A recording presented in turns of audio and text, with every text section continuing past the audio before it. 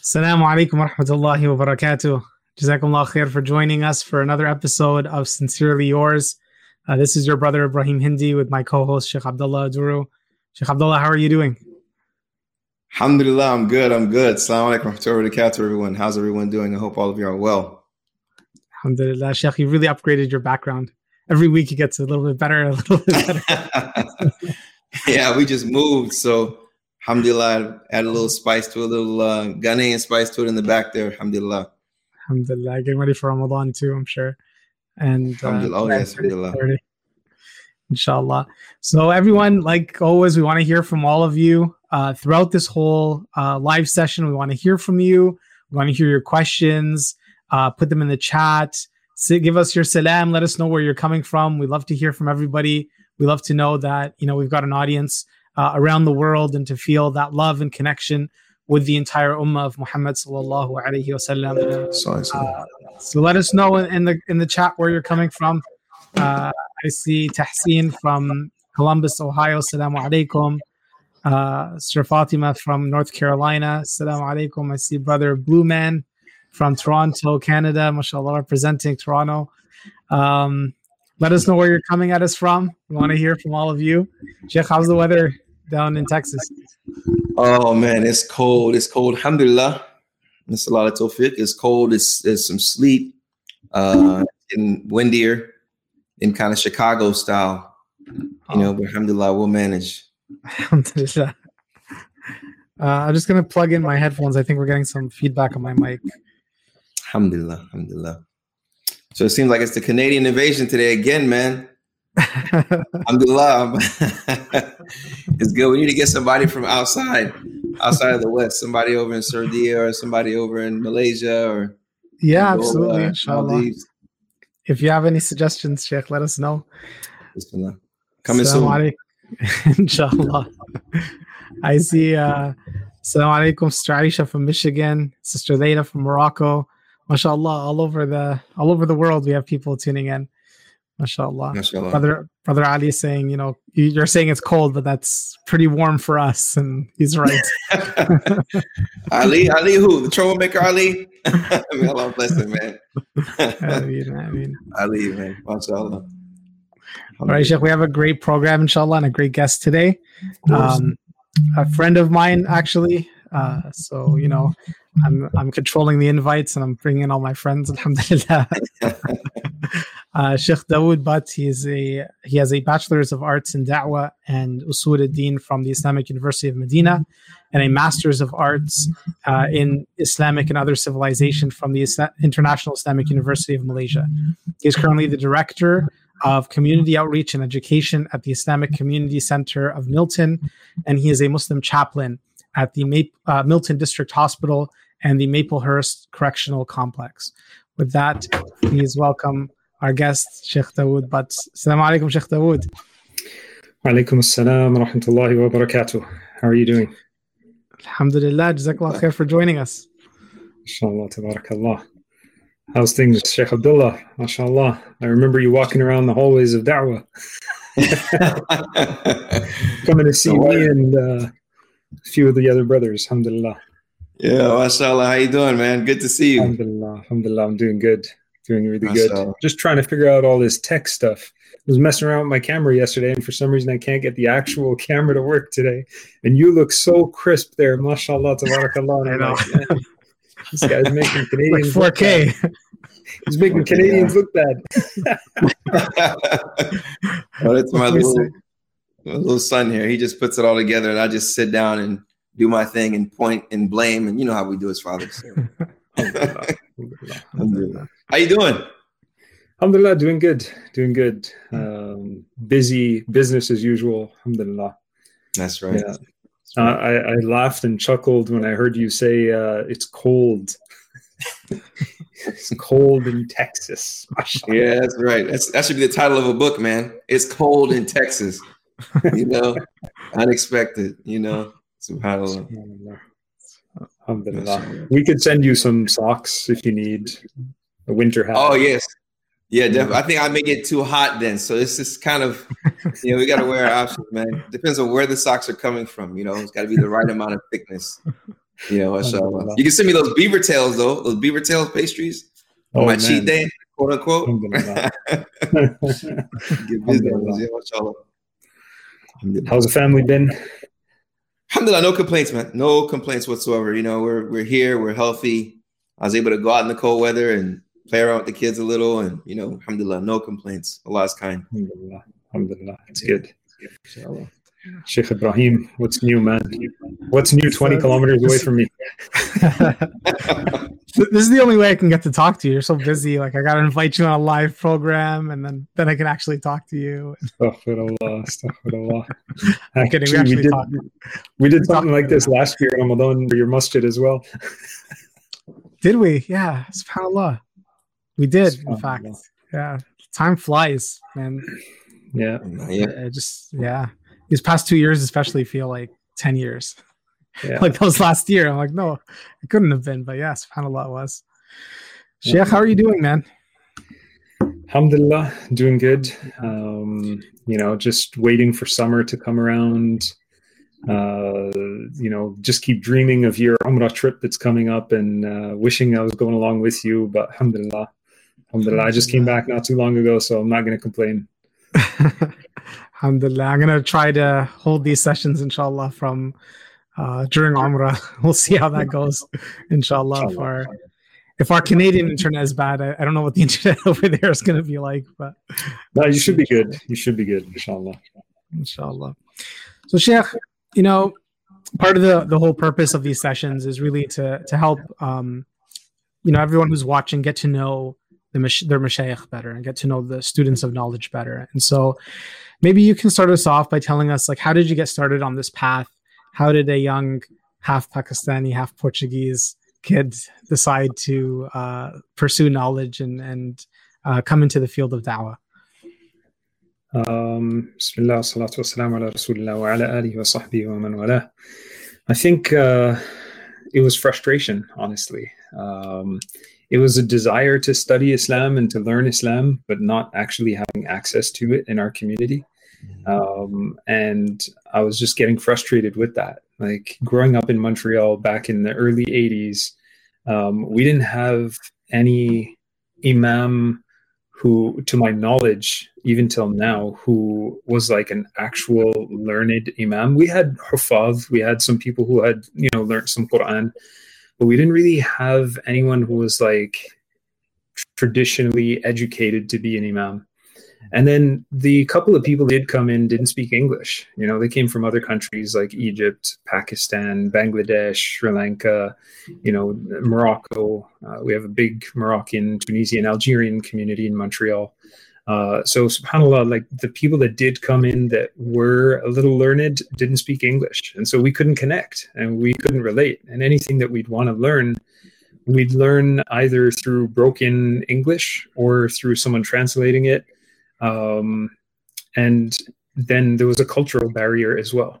So it was like, okay, you know, I remember my brother got in so much trouble for showing up at the masjid for Quran class wearing his Montreal Canadiens hockey jersey. And it was like, you're supporting the kuffar, this is haram, how dare you wear this in the masjid, you can't pray salah wearing this, when you get home change and then pray your prayer again. And it was just like, subhanAllah, like it didn't make sense, right? So I was a little frustrated. And then alhamdulillah, when I was 11 years old, we had an imam that originally from Pakistan, graduated from Medina, did his master's in Mecca, you know, came through Muslim World League to Canada for 3 months only. And then 3 months turned into 6 months, turned into a year, 2 years, and he's still in Montreal, still an imam in Montreal. So he ended up staying.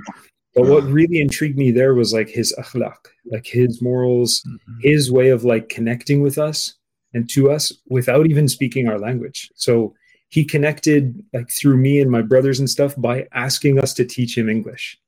So we used to like sit with him and tell him, okay, this is a car. And he's like, this is a car. You know, and he's like trying to pronounce it. And subhanAllah, it was nice because we felt, wow, this is an imam, but he lowered himself to our level as like kids and asked us for help.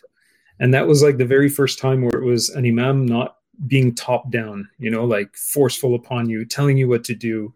And so that the frustration of not having someone who spoke our language coupled with the fact that his akhlaq was so awesome, I'm like, you know what, I got to go study in Medina when I get older, because I felt like he's from Medina. That's where the knowledge is. And so that was like the motivation, subhanAllah.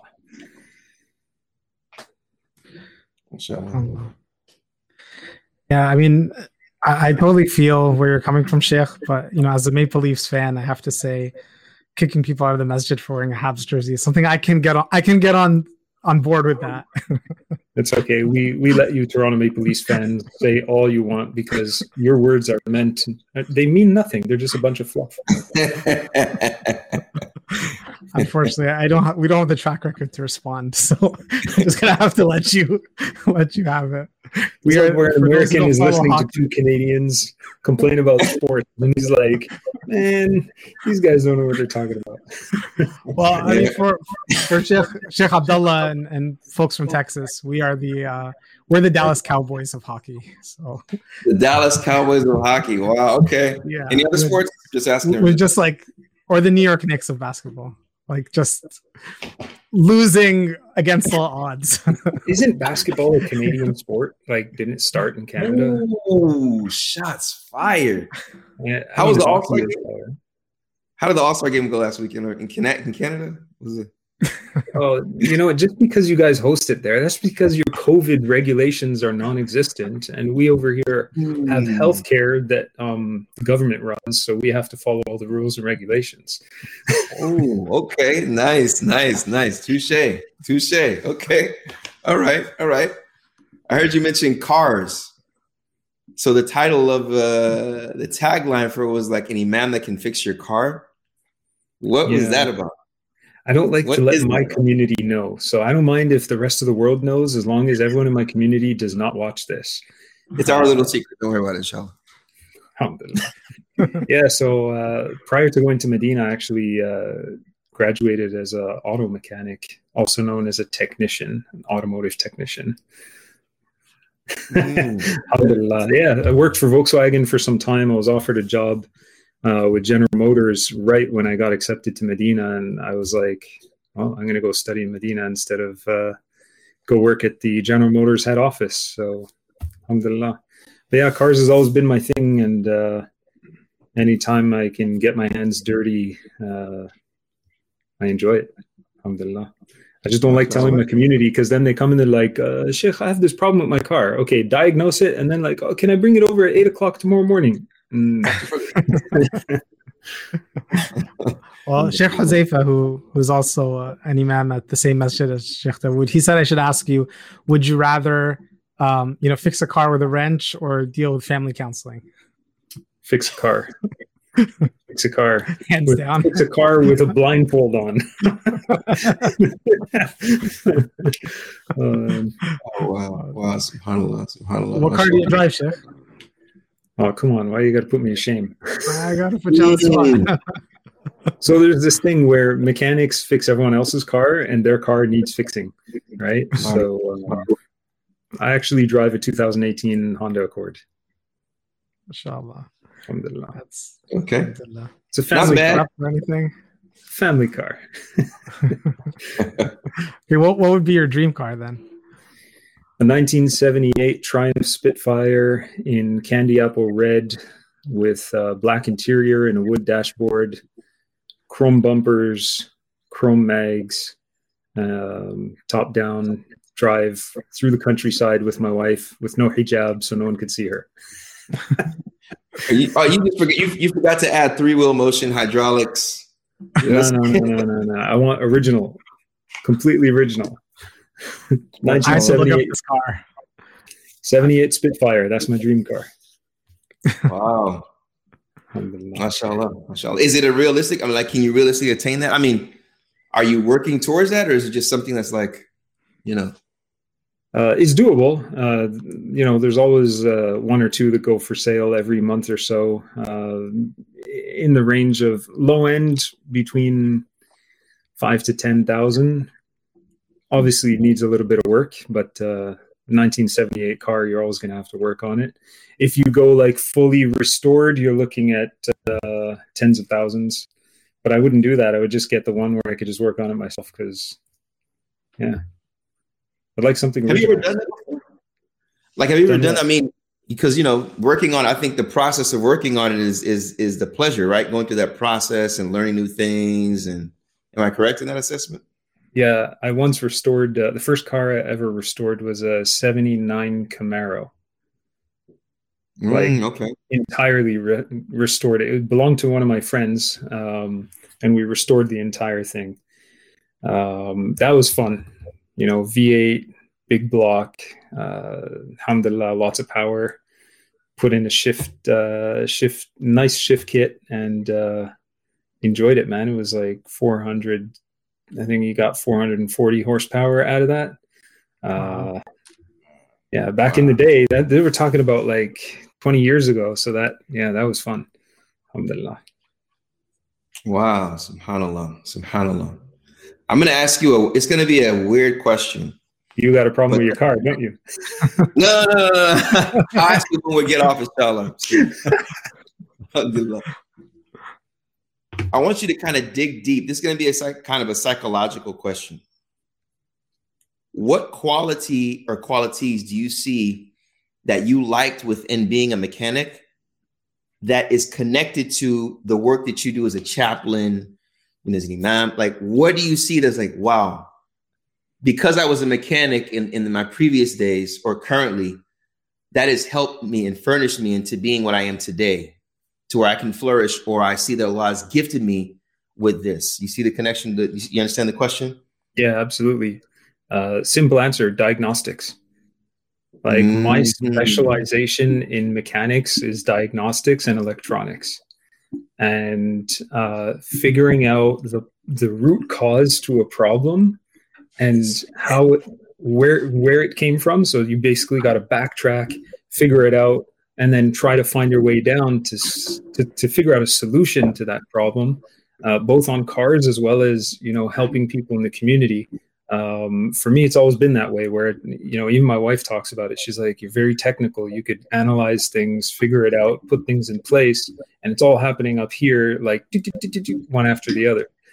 So yeah, for me, that, diagnostics, electronics has definitely helped. When people come in with problems, I can very, very quickly, just by listening to them talk and rant, or express themselves, I could figure out quite a few issues that are going on and where they probably came from. And then it's just a matter of asking certain questions to figure out the root cause. So, yeah. Well, the pink striped elephant is in the room right now because we want to know, what are some of those techniques, Sheikh? You're going to hold back on us, man? Come on. Like, what are some of those, for instance? I'm going to create a scenario. Brother comes in, complains that, the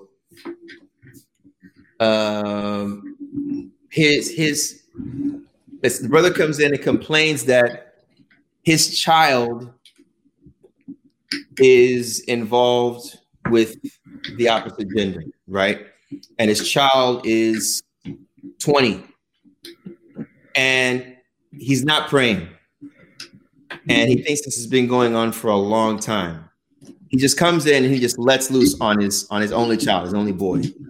So what are some things that you would advise maybe the family friend or the imam, let's say the imam, or the community leader, the influential person in that community, to look at or look for to see? The reason I'm presenting the scenario with the parent and the child, because one thing that I realize is that, subhanAllah, I remember, I have to ask the parent, because they're coming to me and they're talking to me like, talk to my child. I'm like, I think I need to talk to you first.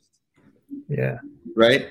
So what would you advise, the influential leaders in management in regards to scenarios such as that, like parent-child situation? I would actually focus on the parents. I'd be like, tell me about your day. Tell me what you do. What does a typical day in your household look like? And try and figure out what those parents do and how long they've been doing certain things. Then I would also like, probe and ask like, at what age did you start doing certain things with your child, right? Islamic things, classes, even dua, like one thing that I learned from my wife is you got to start really young. The very first diaper change that my wife did at home for our first child, she said the dua of going into the washroom when taking off the diaper and putting it on, said the dua when you're coming out of the washroom. And I'm like, man, that starts from a young age. So putting that together, I'm like, okay, at what age did you start this with your children? Because if the father is coming in and going, yeah, this is the case with my son, what do I do? It's a matter of saying, well, wait a second, what got your son to that point in the first place? And then you backtrack. Right. So like, what do you do as parents in your house? Right? What does a deen mean to you? Right? Do you call the adhan at Fajr time and wake up your entire family? Or are you like, they need to sleep, they need to rest? Because if that's the case, then your children are reading from you that you're not prioritizing the deen in the first place. So why should they? Right? Mm-hmm. Things like that, where you backtrack. How cooperative do you find community members in regards to that?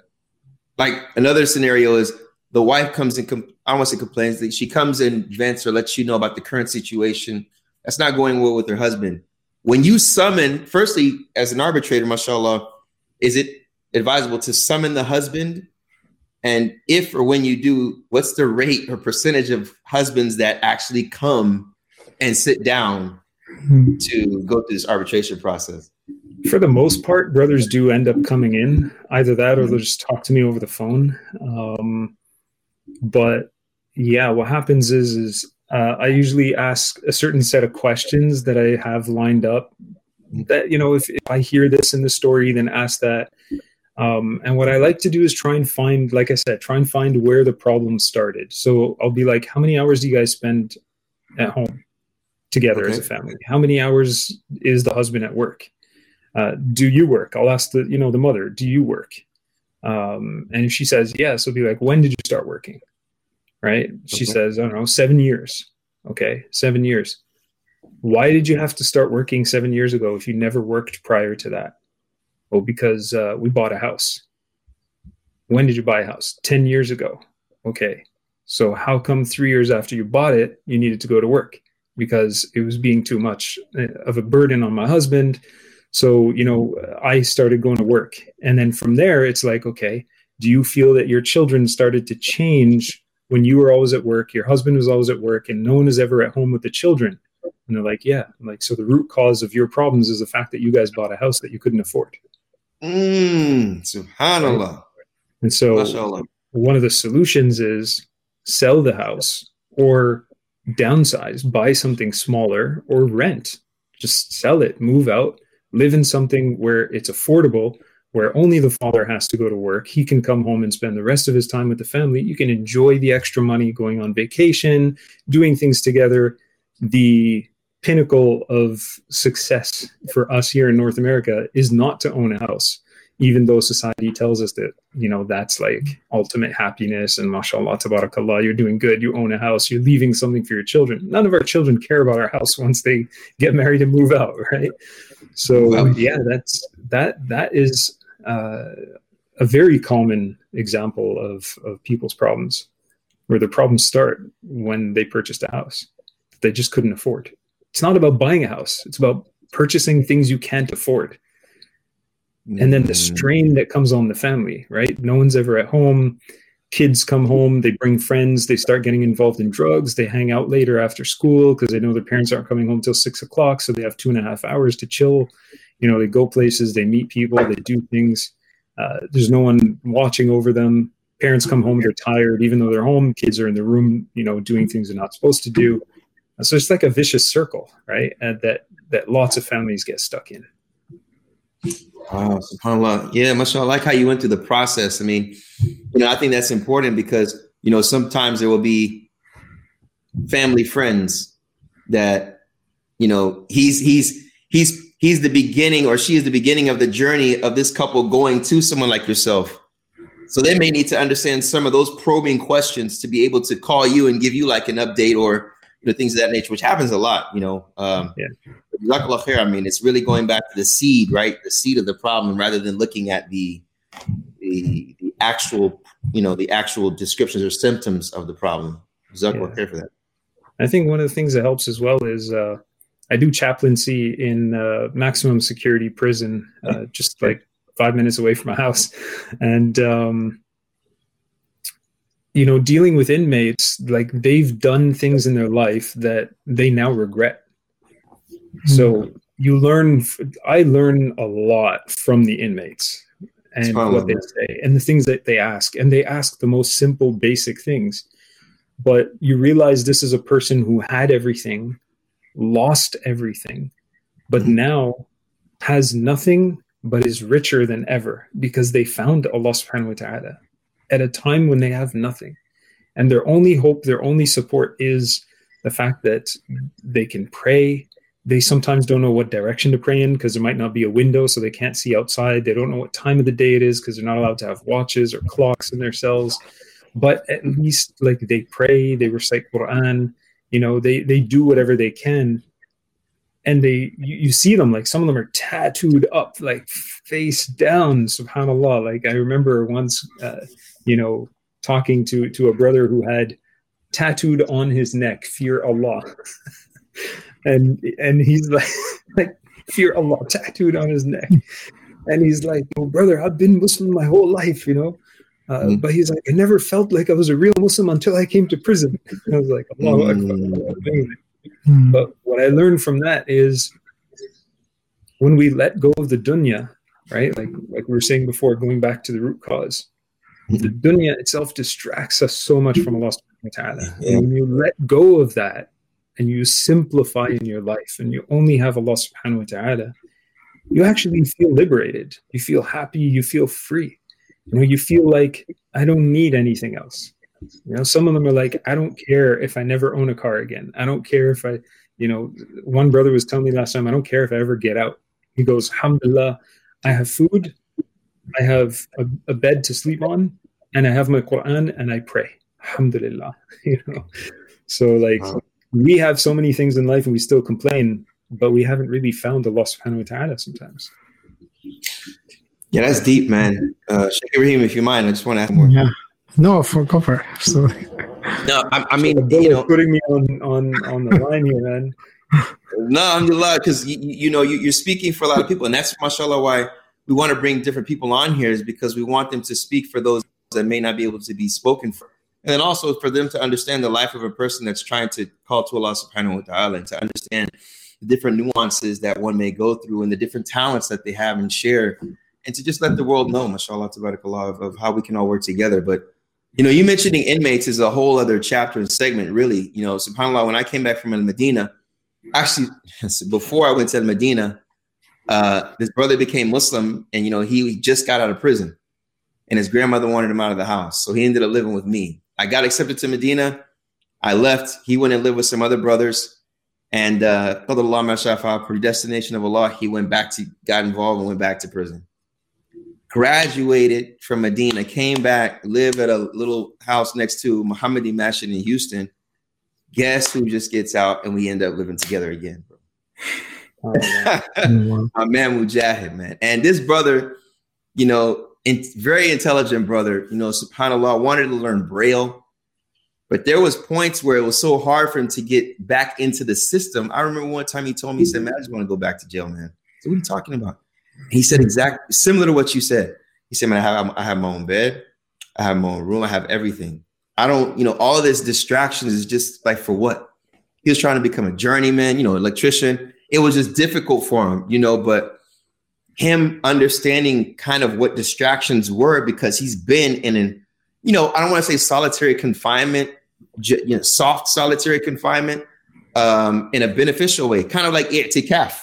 Yeah. Right. It's kind of like you have time to think and ponder. And as the name of this book is indistractable, right? You're not distracted at all because you allow, as some youth would say, boredom. They embrace it because it's time to think, introspective, to think, what am I doing for Allah, for my mother, for so on and so forth. Mm-hmm. So I think it's good that you're voicing for the inmates. What would you advise, like, the youth I don't even want to say troubled youth, like the youth, the seasoned Muslim community that may, when they hear that someone has come out of prison, it's automatically negative. The society, you know, he's a felon. Well, his or her opportunity for getting a job is not the opportunities are very slim for them. And then they go to the Muslim community and it's like the opportunities are slimmer for them. So what would you advise the seasoned Muslim community, the youth, you know, and in regards to this demographic, and also getting involved in this work of going to help and call, you know, to educate those inmates if they had the opportunity to go once a month or things of that nature? So those two questions. First off, I would tell the community in general, you know, don't judge a book by its cover, and understand that we learn the names and attributes of Allah subhanahu wa ta'ala for a reason. And if Allah subhanahu wa ta'ala is Ar-Rahman, Ar-Rahim, and He is Al-Afu, right? And, you know, He's forgiving, then why aren't we? Like, if Allah subhanahu wa ta'ala forgives, and He says in the Quran that He forgives and has the ability to forgive any sin, but He refuses to forgive shirk, then why don't we have a little bit of that softness in our hearts as well? Like, don't treat other people. Yeah, they made a mistake. We all make mistakes. Some people's mistakes are bigger. Some people's mistakes are smaller. Some people's mistakes are the same as everyone else's, but they got caught and other people didn't. Right? Like some people tax evasion, right? Or fraud, or they might not declare certain things. And, you know, one person goes to jail, another person doesn't. And it's like, what makes them different than you? The fact that they got caught and you didn't. So you're not very different than this person, right? So we got to keep that in mind, that Allah subhanahu wa ta'ala is merciful. And وَمَا أَرْسَلْنَاكَ إِلَّا رَحْمَةً لِلْعَالَمِينَ. The Prophet sallallahu alayhi wa sallam was sent as a mercy to all of the creation of Allah subhanahu wa ta'ala. And that means that our mission in life is not to judge people, it's to help guide them. So we're supposed to be there for them. Right? I don't really remember your second question right now. No, mashallah. It's really, I think it was more of what would you advise, like the young, I think it's the same thing. Cause you know, would you advise them to go out to these, you know, these correctional facilities and go and see for themselves if they had the opportunity to? Yeah. If they're able to, because I know here in Canada it's very different than the US. So if they're able to, or what one of the imams does over here, he's a chaplain, but he also has this organization that helps or gets together. He gathers ex-convicts, if we could use that term, right? People who are released from prison, you know, they've changed their lives. Every single year, he holds like a gala to raise some funds to help people that are coming out, that are, you know, getting back into society. And subhanAllah, that's just amazing, because when you see some of the achievements that these brothers and sisters have done from prison, and then they get out and they're completely changed, and they've achieved things that are far more superior than a lot of us. It's like, subhanAllah, why are you even judging them? Like, they've changed. And that in itself is a blessing from Allah that they've received that we still haven't. That they went through some hardship that shook them up so much that they left the bad in their life and turned to Allah. And so we should admire that. You know, we really, really need to admire the fact that some of them have found Allah subhanahu wa ta'ala, and we're still chasing after, like you said, you know, that brother, people just chasing after the dunya. And for them, it's like, we're living here temporarily, and that's it. Al-Hakim Takafur, you know, you've been diverted by gathering things in abundance. Yeah. You know, subhanAllah. Just want to remind everyone watching, inshallah, if you have any questions for our guest, Sheikh Daood, you could put them in the chat, inshallah. Hopefully, we'll be able to get to your questions. There's also a link in the description of this video or this podcast where you can click on it and give us your feedback, inshallah. If there are people you want us to invite, if there are, you know, different elements you want us to incorporate into these sessions, we want to hear from you. We do take and read all of your feedback seriously, inshallah.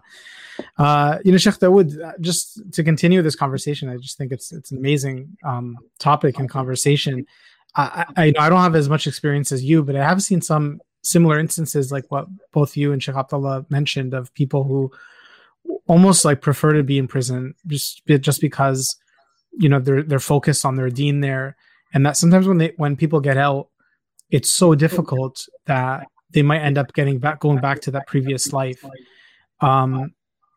Would you say, like, to the Muslim community, do you think that we bear kind of a responsibility there, because they'll come out of prison, they'll try to get into the Muslim community, and then people treat them differently, and then almost like we're pushing them back to that life? Do you think we bear a responsibility as a community for those kinds of situations? Yeah, absolutely. So I talk about this with another brother who goes in with me. He's been a chaplain at prisons for over 20 years now, 22 or 23 years. And he does it just out of the kindness of his heart, subhanAllah. It's a Nigerian brother. He's an electrician. He doesn't take a single dollar for it. He doesn't even let the prison buy Qur'ans and stuff for the inmates. He will use his own wealth. And, myself, what we do, like, he's trained me this way. He's like, don't take anything from anyone. We buy it ourselves and we will provide it to the inmates, right? So one of the things that I talk to him about all the time is the fact that we need a system to help our Muslim brothers and sisters not necessarily reintegrate, but just get them on their feet, get them going for the first few months. And, we've discussed, like, how many Muslim businesses do we know of? Lots and lots of Muslim businesses. Like, there's so many brothers and sisters who have stores, restaurants, different types of businesses where they can employ part-time one of these brothers or sisters that comes out of prison, right? And then we thought of, like, a masjid that maybe has small rooms for lodging. And it doesn't even have to be in the masjid building. It could be a separate building, right, where they can either reside, or an actual home where each person just gets a room, right? And they get to pray together. And there's like a designated imam that stays there on site or spends the entire day there before going home in the evening, teaches them about the deen. They go through like a 3-month course on Islam, covering various different topics. We pray salah in jama'ah, in congregation together. Every evening we recite Quran together and learn the Quran. These are things that we really need. Those first few months that someone is released, there's 2 things that they'll do the day that they're released. Either they're going to walk in the direction that they used to be in and call up their friends that they used to hang out with, and they get right back into the same trouble and nonsense they were in before, or they have somewhere else to go, someone else to call who's going to help them. And the problem is there's usually no one to call because their family doesn't want to associate themselves with this person anymore. They're like, we're ashamed of them, or it's like, okay, come home, but we're going to move. We're going to go somewhere else, which sometimes is fine. Change of environment is absolutely important. But when you busy them with things like work, like how many Muslims, brothers who own restaurants, you can hire them to work in the restaurant. There's nothing wrong with that. They've done their time. They deserve to, alhamdulillah, the time that they serve. Now they deserve this chance to prove to Allah subhanahu wa ta'ala that they're able to live in society and do right and do good. So yeah, there's definitely a need, and our communities should really start thinking. Alhamdulillah, we made a lot of progress. We used to complain 20 years ago that all we have is masajid and we don't have any systems for the Muslim community. Now you have, Yaqeen Institute, you have other Islamic institutes, we have, small little clinics that are opening up around the world and stuff like that for Muslims. There's progress, but I think we need to really identify certain things that is a responsibility on our shoulders. Like when someone is in need, we're supposed to help them, right? But if we don't, then who's to blame? Like, who does an inmate call? Like how many times it's happened so many times because our masjid is so close to the prison where, brothers that were in for, it could have been anything. Like a brother punched the wall in his house. Cops were called, no charges or a charge was laid, but, the person was found innocent, but maybe has spent a week, 2 weeks, a month in prison until a court case hearing and everything was dropped. Now, where does this person go? They come to the masjid. And when they say, I was just released from prison because this person was angry and punched the wall, right? Mm-hmm. Everyone starts to judge them. Board members or management might say, no, they can't stay in the masjid. They're dangerous. They might steal the donation boxes. They might steal the sound equipment, the audio equipment, the cameras. It's worth money, right? They might take it. But this person doesn't want to do that. This person just wants to take a shower, put on a fresh pair of clothing, because the clothes that they're wearing when they're released is the clothing that they were wearing when they got arrested, right? That may be 2 or 3 months old, sitting in a bag and never ever washed. And then, subhanAllah, they just want to sleep a little bit, have some food, and then they'll figure out what to do after that. But if we don't help them, then they end up on the streets. They end up in shelters, right? They end up meeting people that do drugs or that offer them jobs. Like, hey, I know someone who steals cars and, all you have to do is drive the car to the shipping yard and then they'll stick it on a ship and, it's off. All you got to do is drive. So you're driving stolen cars. Like, subhanAllah, it's crazy, right? Whose responsibility is it to help them? We got to do that. If someone comes to us, we need to help them somehow, right?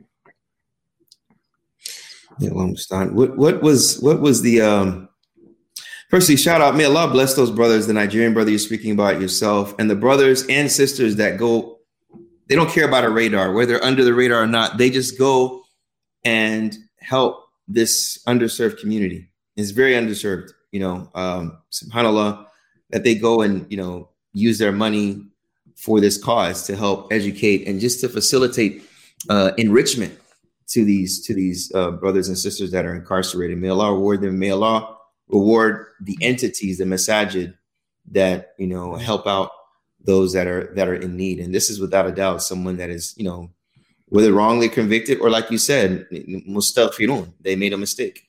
And they're trying to do their best. And we should be those that ta'awun ala al-birri wa taqwa, that help and assist in good and piety. Question.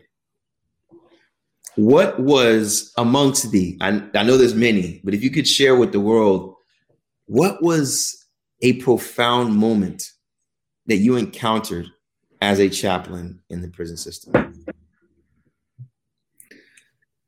There's so many. I know, man. That's why I said amongst them. I know it's hard to pick one, but subhanAllah, every single day that I go, and I actually spent today, every Wednesday I spend in prison. So I was there all day today. I remember a story of, subhanAllah, there's so many, but one of them that sticks out was this old man. He was like 69 years old. I think, if I remember correctly, he was 69 years old. And this was pre-COVID. I went in to lead Jummah. So what I do is I lead Jummah in the masjid, and then I drive straight to the prison and I lead 3 or 4 different Jummahs in different units over there as well. As many as I can until Asr time is about to enter. So one of these brothers, he's from another country. And I'm going to be very vague because I'm not allowed to, I have to keep it very confidential, right? Sure. But he, subhanAllah, he came to Canada to basically, this is what he's telling me, right? To bring drugs into the country, right? He didn't know it was drugs. Whether he's telling me the truth or not, I don't know. But he's like, his wife is really old and he didn't have the money to help his wife to get the health care that she needed. So he agreed to transport these drugs into Canada. And when he landed in Canada, he got caught in the airport. So they arrested him there. And they're like, did you know that this was in your bag? He's like, yes, I did. And they're like, okay, it's illegal. He's like, yes, I know. But my wife is really sick and I need the money. And if I don't get her this treatment, she's going to die. Okay. They arrest him. They put him in prison. He's 69 years old, right? He's coming from like South America. When I meet him, I'm like, were you always Muslim? He goes, no. And he's like, that's the beautiful thing about it. He said, I had to commit a crime in order to be arrested, to end up in jail in Canada, in a country that's not even mine, to meet a Muslim cellmate who gives me da'wah, and now I'm a Muslim. He said, I don't even care about the money anymore. I feel that what I gained is far better than what I set out to achieve. And he's like, the beautiful thing about it as well is that he goes, now that I found Allah, my taqwa leads me to ask Allah subhanahu wa ta'ala for her to be cured. And he's like, I've been making dua ever since I became Muslim. And he's like, alhamdulillah, she's so much better. She didn't even need any medical assistance. He hasn't seen her. Well, at the time he didn't see her. He's like, all I do is call her like every couple of weeks. And he's like, she's perfectly fine. She's not sick anymore. Alhamdulillah, she's good. And he's like, I found Islam and I had to go and do this in order to become a Muslim. So it was just like a slap in the face, where we are sometimes raised in Muslim families, right? Some of us born in Muslim families, some of us, like my mother embraced Islam about 1.5 years before I was born. And you become a Muslim, or, you're raised as a Muslim, you take it for granted. And you just never think, you never value your deen. You don't value your iman, that Allah chose you to be a Muslim. I remember when we were students in Medina, our teachers used to tell us the most valuable thing that you have is Islam. And subhanAllah, when you like start to work in the fields and you start like meeting people and talking to people, you realize like, alhamdulillah, such a blessing. Ya Allah, never take it away from me. Right? Ya muqallib al-qulub, thabbit qalbi ala dinik. Don't ever allow me to leave this deen. Because look at what people had to do in order to find Islam. And we just have it. We have it all around us. So yeah, this is one story. There's so many of those, subhanAllah. Jazakallah khair. Beautiful, beautiful. That's an amazing story. Sheikh, you had an ayah that you wanted to reflect on, or a few ayahs I believe you wanted to reflect on. So go ahead, inshallah. I think it's actually related to our topic in a way. Yeah. Surah Al-Duha was, when you asked me to figure out what I'd want to share, an ayah or hadith, there's always times in life where it changes, right? Like you lean more towards certain ayat or certain hadith, this is relevant to you in your life right now. But subhanAllah, when I think of Surah Al-Duha, it's always a powerful surah where Allah subhanahu wa ta'ala is like communicating to the Prophet sallallahu alaihi wasallam, who was raised as an orphan child, right?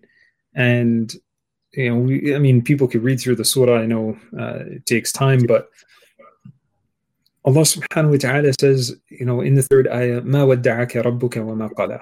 Your Lord didn't abandon you, right? Why would Allah subhanahu wa ta'ala abandon you? He created you, right? And so a lesson there for people who are going through hardship. The Prophet sallallahu alaihi wasallam was going through extreme hardship, far worse than what we were going through at multiple times in his life. And Allah subhanahu wa ta'ala didn't abandon him.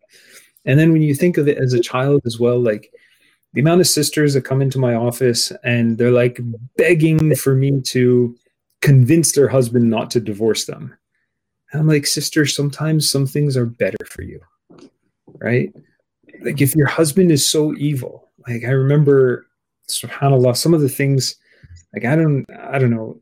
Sometimes I want to share these things to the community, but sometimes I feel like we should just conceal what's happening for the sake of respecting, the people who are committing these sins.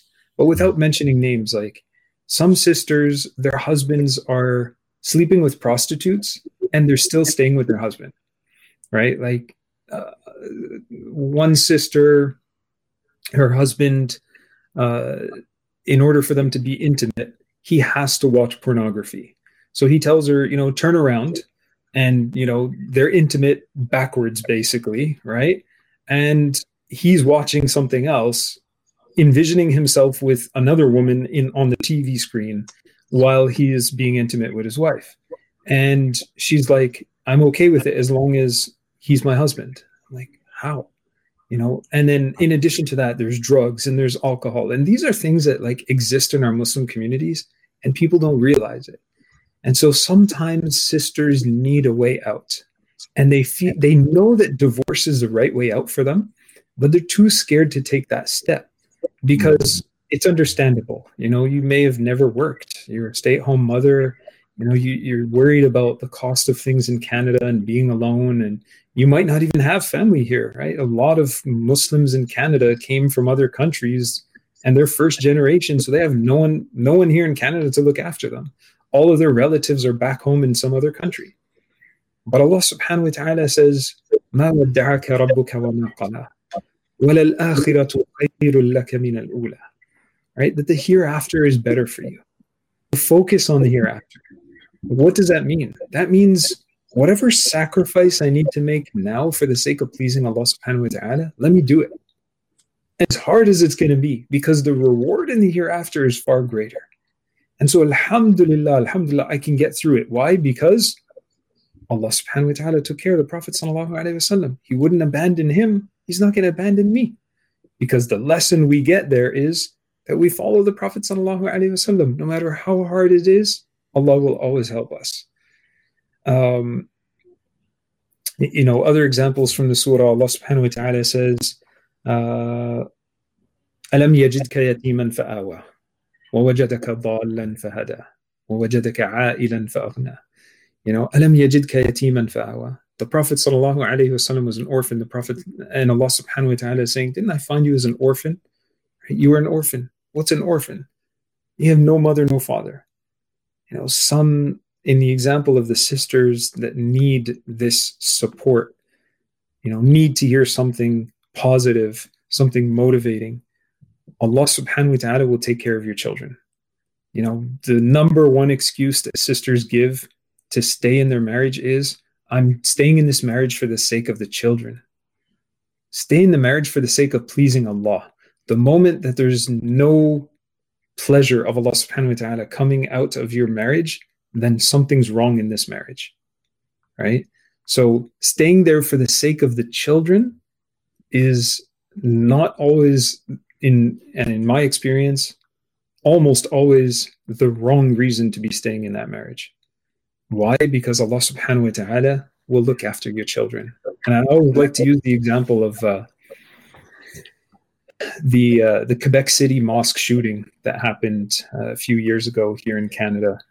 The 6 brothers that were shot. I met all of the families. I went to their houses, sat with their children. I actually did counseling sessions with them and set up activities for their children for a few months after the incident happened, just to help their children and make them feel loved and so on. And I always use the example of Brother Yusuf.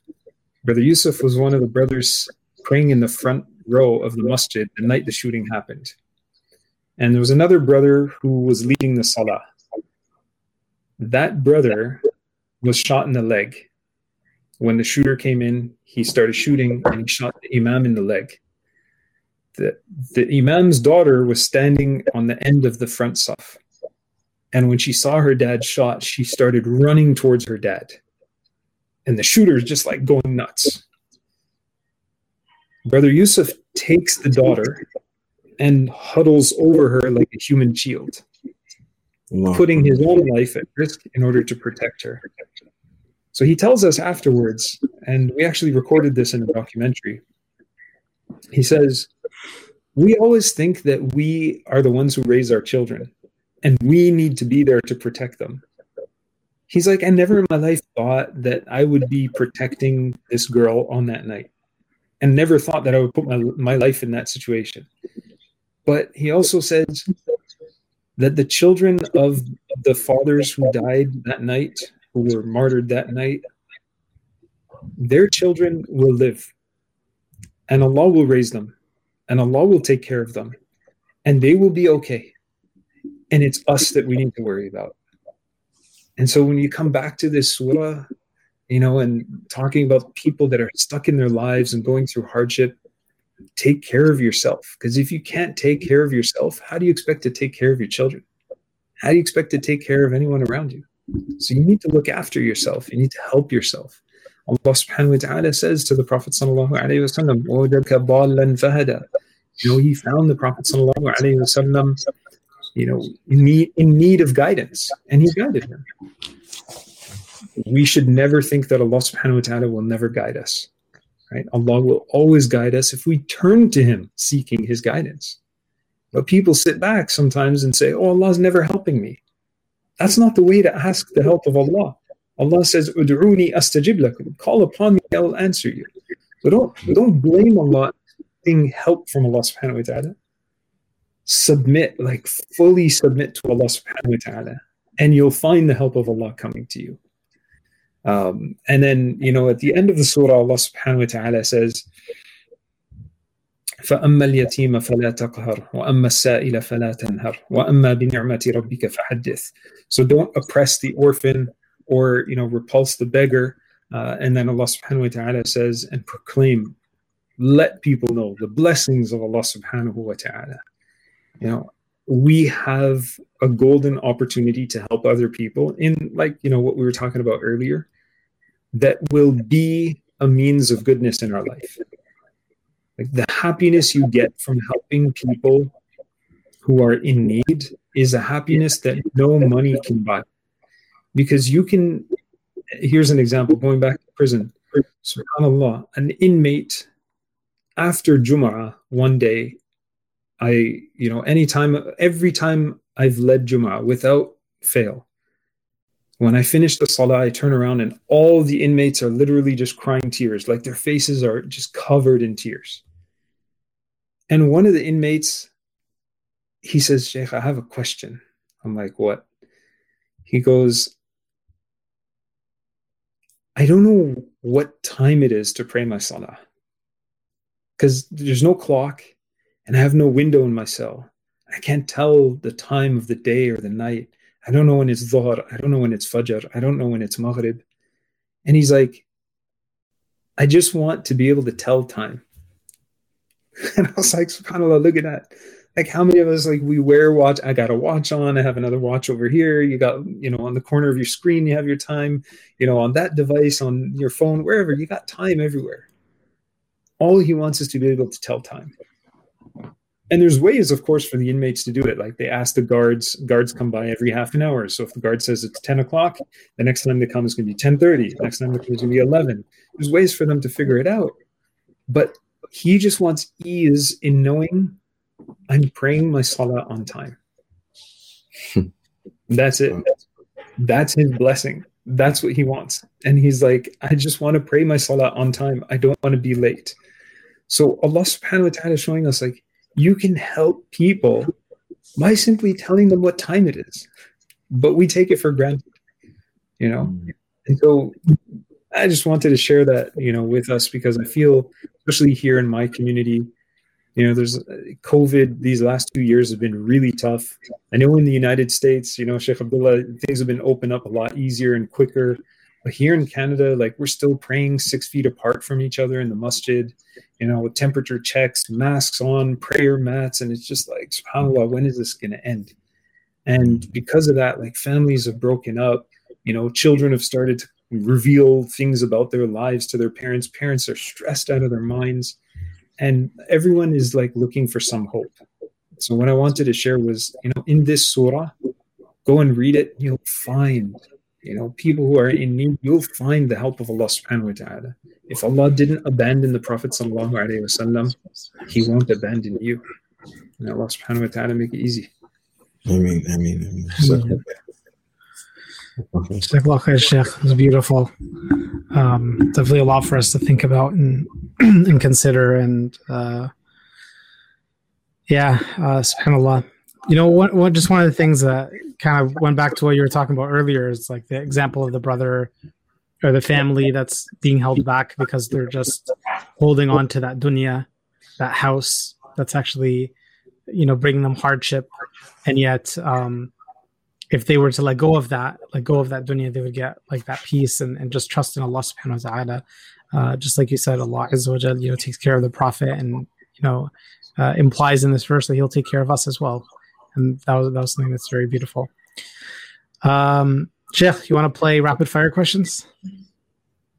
Oh man, those are always the scariest, right? It's easy. All right, let's go. Let's start off easy. Chocolate or vanilla? Vanilla. Okay. Shea or coffee? Coffee. Really? I pegged you as a Shea guy.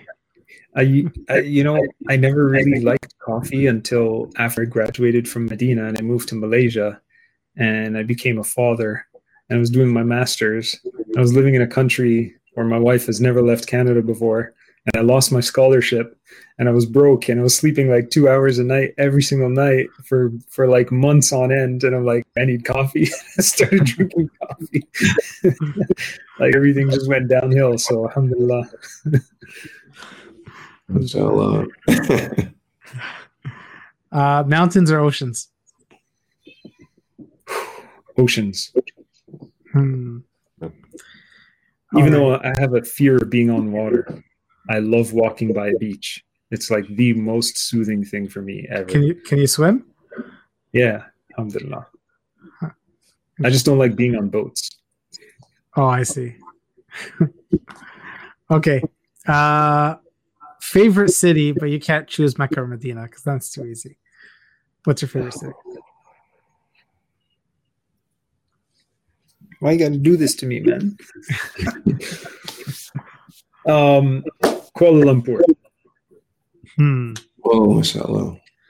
Inshallah, it's a beautiful city. Yeah. I was gonna ask. The other question I was gonna ask was like, what's the most beautiful place you've seen? But I guess same question. Langkawi. No, I wouldn't say Langkawi is the most beautiful. I don't know. I've been so many places. You know what? One of the most beautiful places is like north of Vancouver in the mountains there in the middle of winter.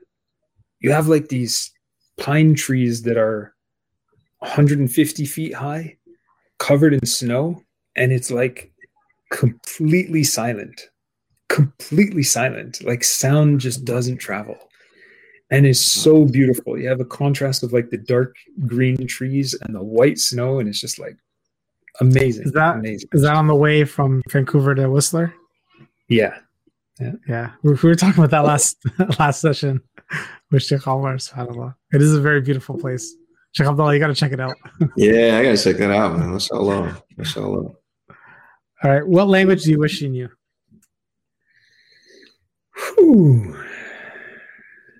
Portuguese. I thought you would have spoken it. No, I'm learning. I am a citizen of Portugal, but wow. Okay.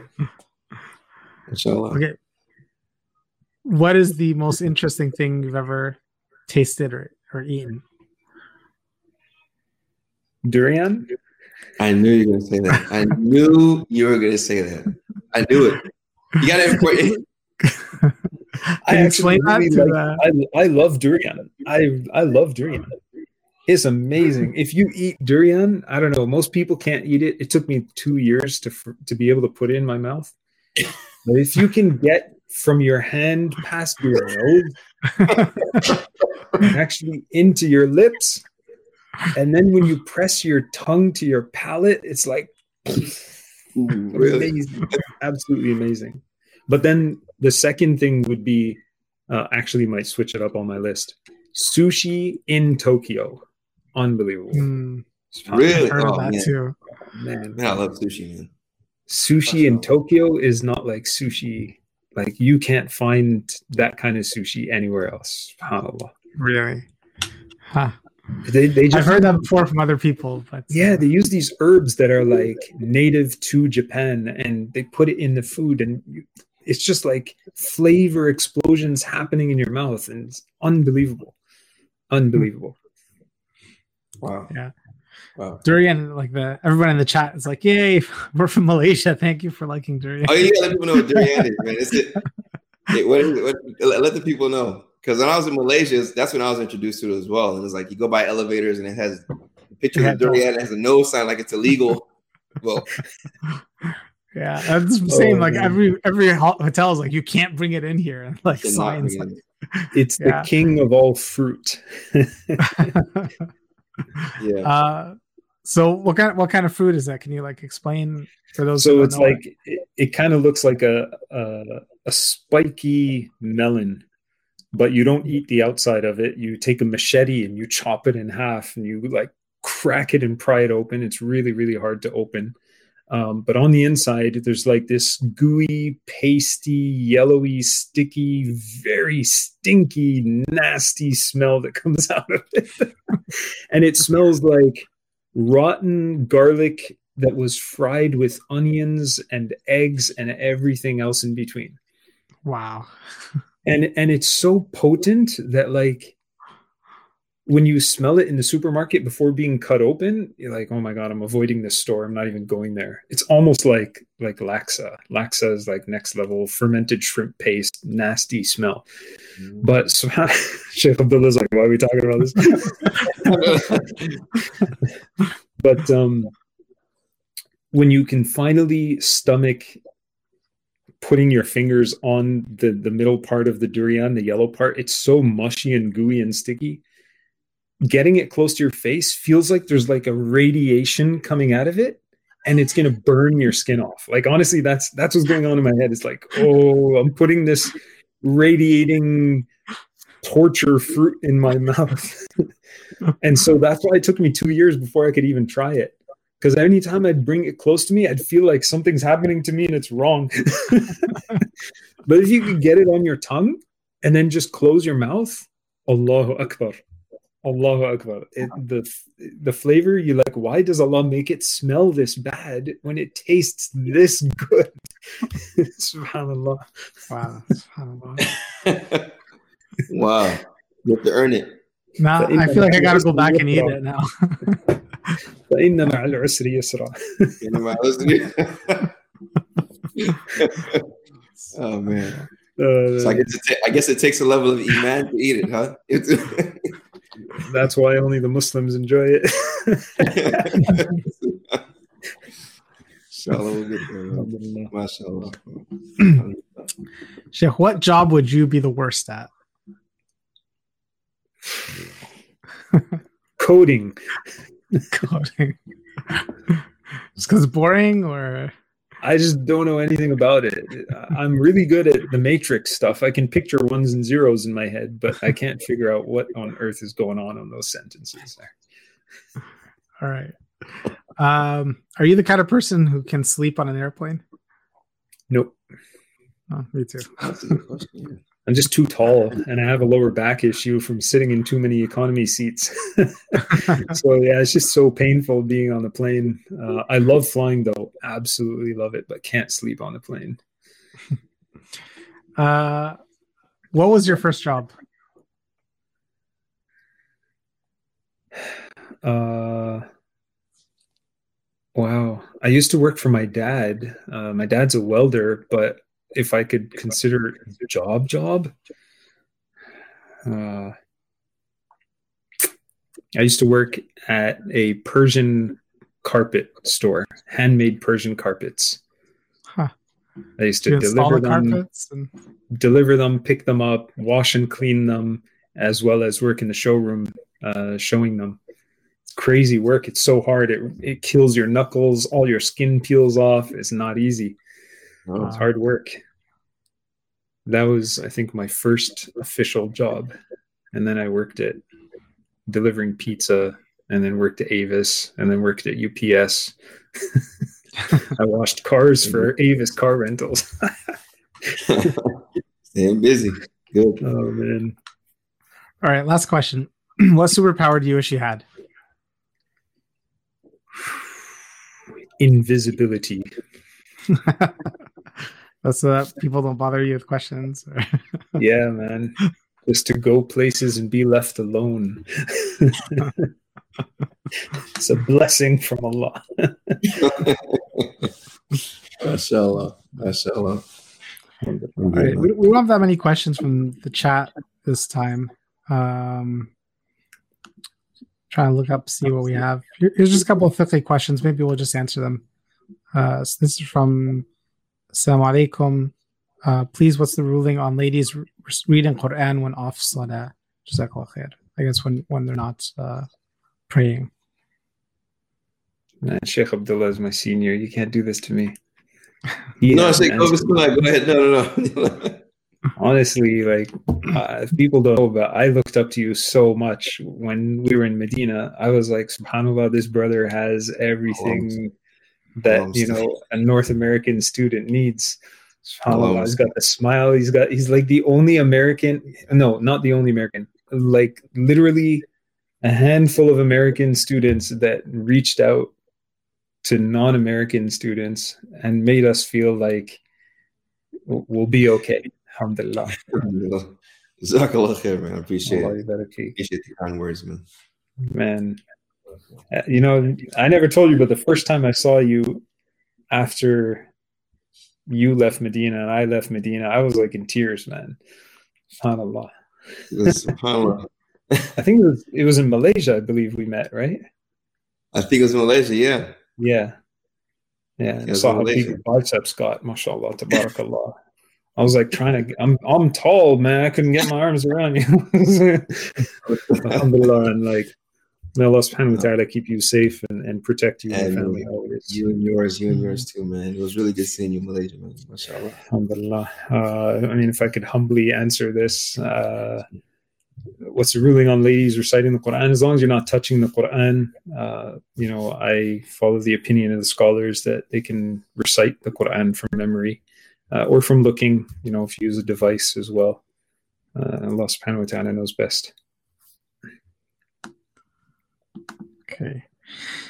Other comments like, wait, he is half Portuguese, subhanAllah. Yeah. Actually, so my wife and I have been contemplating moving to Portugal. Yeah, just the weather is a lot nicer. It's more centrally located. It's closer to Mecca and Medina, closer to Malaysia. That's true. But yeah, we homeschool our children, and what we really want to do is like tour all across not only Europe but all of Africa. I love Africa. Like a brother, even just the other day on Saturday, we were talking about, you know, how things are in Canada and, you know, where do Muslims go? Like, what is the ideal place for Muslims to live on earth other than Mecca and Medina? And my answer to them is anywhere in Africa. SubhanAllah, like I love Africa. I've been to Nigeria. I've been to South Africa dozens of times. I've been to Kenya. I just love Africa. I love the people there. You know, everyone feels like your brother and sister, whether they're Muslim or not. And they actually call you brother, you know, it's like, my brother. I'm like, yes, I feel good, man. I feel like you gave me a hug just by saying that. And subhanAllah, you know, I remember the first time I ate at Nando's in the Johannesburg airport. And there's like these, you know, these women working there. And, you know, they have like their hairnets on and stuff. And they're like double, maybe even triple my age at the time. And they're like, yes, my brother, what do you want? I'm like, my sister, I would love to have that meal, you know, and I tell her, and I'm just so happy to call them my sister. Like, SubhanAllah. Yeah, that's just amazing. Absolutely amazing. SubhanAllah. Yeah, man. I don't even know how we got into that. Oh, yeah, we're talking about country. Yeah, so my wife and I, like, we want to just take the girls to different countries to tour and to spend time there. And to learn from the people and help the people. Like my first roommate in Medina is from Niger, which is just north of the Niger River. So you have Nigeria, just north of it is Niger. And this roommate of mine, subhanAllah, he speaks French and I speak French. So he was like, he was my blessing from Allah subhanahu wa ta'ala when I got to Medina as a student, because I was in building 1 with 6 students in a room and no partitions in between us. Sheikh Abdullah probably remembers building 1. Of course, man. Of course. And subhanAllah, he spoke French, and I was out of touch with him from 2007 until July 1st last year. Whoa. Like randomly, I tried so hard to find him, to get in touch with him, emailing through like friends of his who I used to send emails to get documents and stuff, because they live like real poor. And subhanAllah, just to get that experience, and I'd love for my daughters and my wife to visit him and visit his family and just see the villages and like the traditional style. And subhanAllah, to me, that's just amazing. Absolutely amazing. I love it. I love Africa. Absolutely love it. SubhanAllah.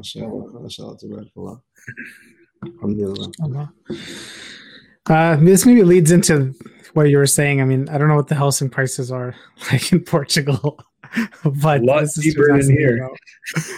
I don't think you can even answer this question. The question is for our podcast listeners.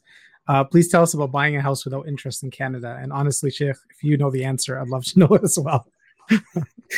Cash. Cash. I don't know what the prices are in Portugal, Sheikh, if you're planning to go there. So you can buy a fixer upper. You can buy like a piece of land with a really old stone house on it for as low as like $15,000 about 11,000 euros. You can buy a nice small house that you can immediately live in, that needs a little work for as low as like $25,000-$30,000 on the countryside. Yeah. So wondering why I'm living here. That's you can get a really nice, modern, beautifully renovated small house for $100,000. Really nice, newly done, entirely new. So like, what are we doing here, man?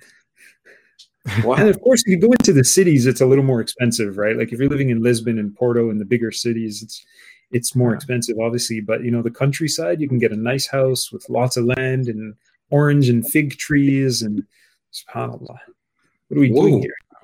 Olive trees, name it. Time to get out of our comfort zone, man. You got me thinking. Alhamdulillah. MashaAllah. Here's a good question to end on. Brother, is there anything in your life you believe you could have done better? Maybe just like general advice, something you would say to your younger self. What kind of advice would you give your younger self? I think it's always just time. Use your time wisely. A lot of us feel like we have used our time wisely, but I think we could have been a little more strategic in the way that we used our time. Yeah, manage your time a lot better, inshallah. Especially as I get older and settled in a community, also because of COVID. Like, I hate being settled. Like, I wish I could just... I've got to be careful what I wish for, but, I feel comfortable living out of a suitcase in the sense that I love traveling. I love to be a traveler. So, managing your time better, but also if I could have maybe traveled more with my wife and have the opportunity to do that as well when I was younger, and also with my family, I think that's important. SubhanAllah, travel broadens the mind. So, absolutely.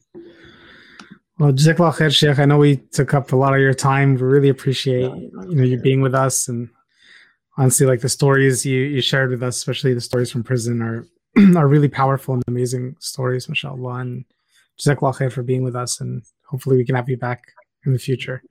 Inshallah. Jazakallah khairan for having me. It was a pleasure. Forgive me if I said anything wrong or insulting anyone or anyone's culture or anything of that sort. Is not my intention at all. And may Allah subhanahu wa ta'ala make it easy for us to see each other again soon, especially in Texas where it's really cold. May Allah bless you, man. It was really, really good seeing you, man. I love you, brother. May Allah bless you. You and your family, man. Quick question, though, before we go. There was a brother as well from the U.S. Was it Abdul Shahid? Oh, yeah, Abdul Shahid. You know Abdul Shahid, yeah. Yeah, he's still here. He's right down the street. He had like big frame glasses. Yeah. I will send him this. He's 20 miles north of me, man. His wife and my wife are real good friends. My wife was actually going to take his wife to the airport today, but because of the weather, it kind of their kids are around the same age. So mashallah, he's here. He's here. Him, Omar Hernandez. Remember Omar Hernandez? Yeah. They're all over here. Yeah. And Isa. Yeah. Isa as well. Isa, yeah. Isa's in Houston. Isa Parada, yeah. He's still here. MashaAllah. Give them my salam when you see them, especially Abdul Shaheed. SubhanAllah. I haven't seen him since he left Medina.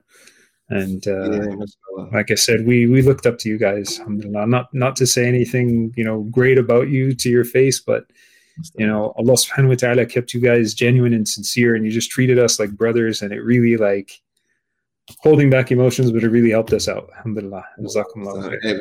I don't compare, man. And I mean, anyone in our generation knows, and he deserves it, man. Abdul Shaheed, man, subhanAllah, man.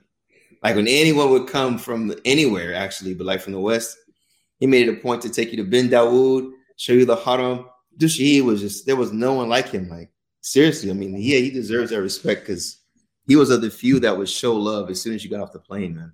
This is before, we had all those systems of helping the Westerners and stuff like that, subhanAllah.